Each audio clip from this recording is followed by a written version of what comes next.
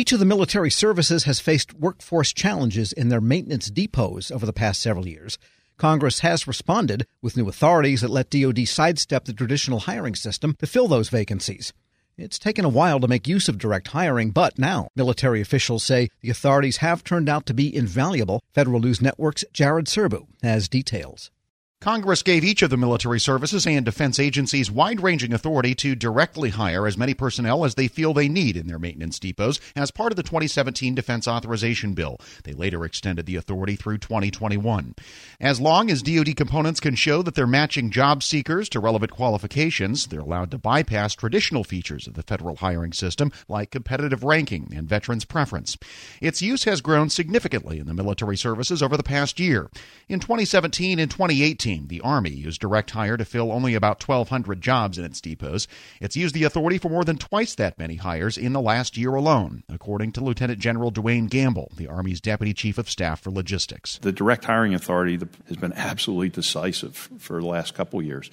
The truth is it took us a couple of years to fully implement that authority, but we hit our stride this last year. In FY19, hiring over 3,500 people. It's a similar story in the Air Force's government-operated depots. Direct hiring has become the rule, not the exception. At the Air Force Sustainment Center, 74% of all external hires were direct hires, says Lieutenant General Donald Kirkland, the center's commander. We use it at every level of our workforce, and I'll highlight on the upper end for our trained engineers and software folks, which is for us a growing enterprise. We have north of 4,400 software engineers now working for the Sustainment Center. DHA has been a tremendous tool to give them an on-the-spot job offer, and once they join, they like what they're doing, and our retention rate reflects that. Each of the services see the authorities as a way to help replace their aging maintenance workforces, but the Navy has also used them to help it pull off a surge of new hiring in its shipyards.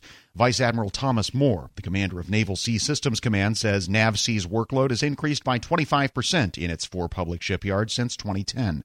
That meant the Navy had to hire 9,000 new employees to keep up. This growth was achieved about 1 year ahead of schedule and is allowing us to stop the growth in the backlog of work and begin working off that backlog earlier than planned. However, the rapid growth of the workforce has resulted in a less experienced workforce, where 50% have less than 5 years of experience. To get new hires trained more efficiently, the shipyards have transformed how they train their new employees through learning centers that use both virtual learning tools and hands-on work. The net result of these learning centers is that shipyards have cut the time to create a productive worker from the time they are hired by more than 50% over the past 4 years. Military logistics leaders say the new authorities have dramatically sped up the hiring process, too. In the Army, for example, the average time to hire new workers at its depots and arsenals was 114 days in 2017. By last year, it was just 85 days.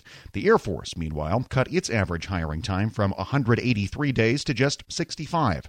Kirkland says the new hiring mechanisms seem to have had an indirect effect on employee retention as well. Simply by having a steady influx of trained personnel we can train in order to keep the production lines going, that has morale increase.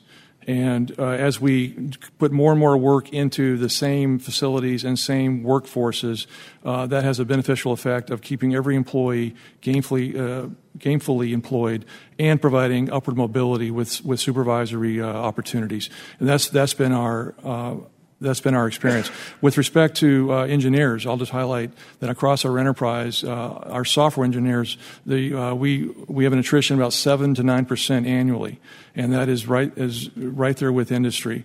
And so, and that's even as we grow that enterprise about 6% a year. But Congress is now considering even more relaxation of the hiring rules that govern military depots.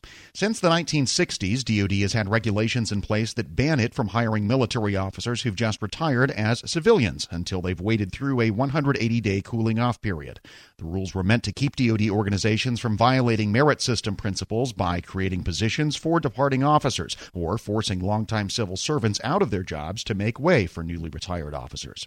But Congress is considering eliminating the 180-day rule as part of its negotiations on the 2020 Defense Authorization Bill. Doug Lamborn is the ranking Republican on the House Armed Services Committee on Readiness. The trained artisans in our workforce are the key to success or failure of the depot enterprise. The services have struggled to fill these positions, whether the root cause was funding uncertainty or the burdensome hiring process. My understanding is that we have made some significant progress, but I look forward to hearing about more that can be done. For instance, the 6-month cooling off period when someone leaves the military and before they can go into certain civilian work. I think that's something we should discuss. And I think we can address that in our next NDAA. The logistics chiefs from each of the military services testified they supported a relaxation of the 180-day rule during last week's hearing, including a version that would leave the hiring restrictions in place for more senior civilian positions at the GS-14 level and above. But Moore says, for the most part, the Navy's focused on hiring young talent with the goal of keeping them in government service for an entire career. Almost every one of my major depots is partnering with the state to have hiring fairs, have apprentice schools. Norfolk Naval Shipyard and Puget Sound Naval Shipyard specifically have apprentice schools, which is equivalent to a vocational school where they get a degree. The competition to get into those schools is extremely competitive, which tells me that people want to get in there. And once we get people in the door, and we can get them past that 5-year point, we tend to keep them for a long period of time. I think we need to emphasize that a lot of this workforce that we have today, the blue-collar workforce, the welders, electricians, we don't need college graduates, and we need to actually value the artisans that actually get in there and do the really hard work of maintaining these depots and make that a career that a young man or woman today could get into and spend a lot of time. And I saw data the other day that if you get trained as a welder at age 18, by the time you're 65 years old, you'll have made more money than someone who went to medical school and was just a general practitioner. So I think more emphasis on valuing those skill sets and getting in and doing STEM early was something that we should keep doing. Jared Serbu, Federal News Radio, part of the Federal News Network. This episode is brought to you by Zelle. Whenever you're sending money through an app or online, it's important to do it safely. Here are a few helpful tips. First, always make sure you know and trust the person you are sending money to. Second, confirm you have entered their contact details correctly. And finally, if you don't trust the person or your recipient is rushing you to send money right away, think twice before sending money through an app or online. Grab a 30-day free trial of Live by Live Plus, and you'll get unlimited skips, commercial-free music, and all of the podcasts and live streaming events you can handle. Visit livexlive.com/podcast1 to learn more and start your free trial.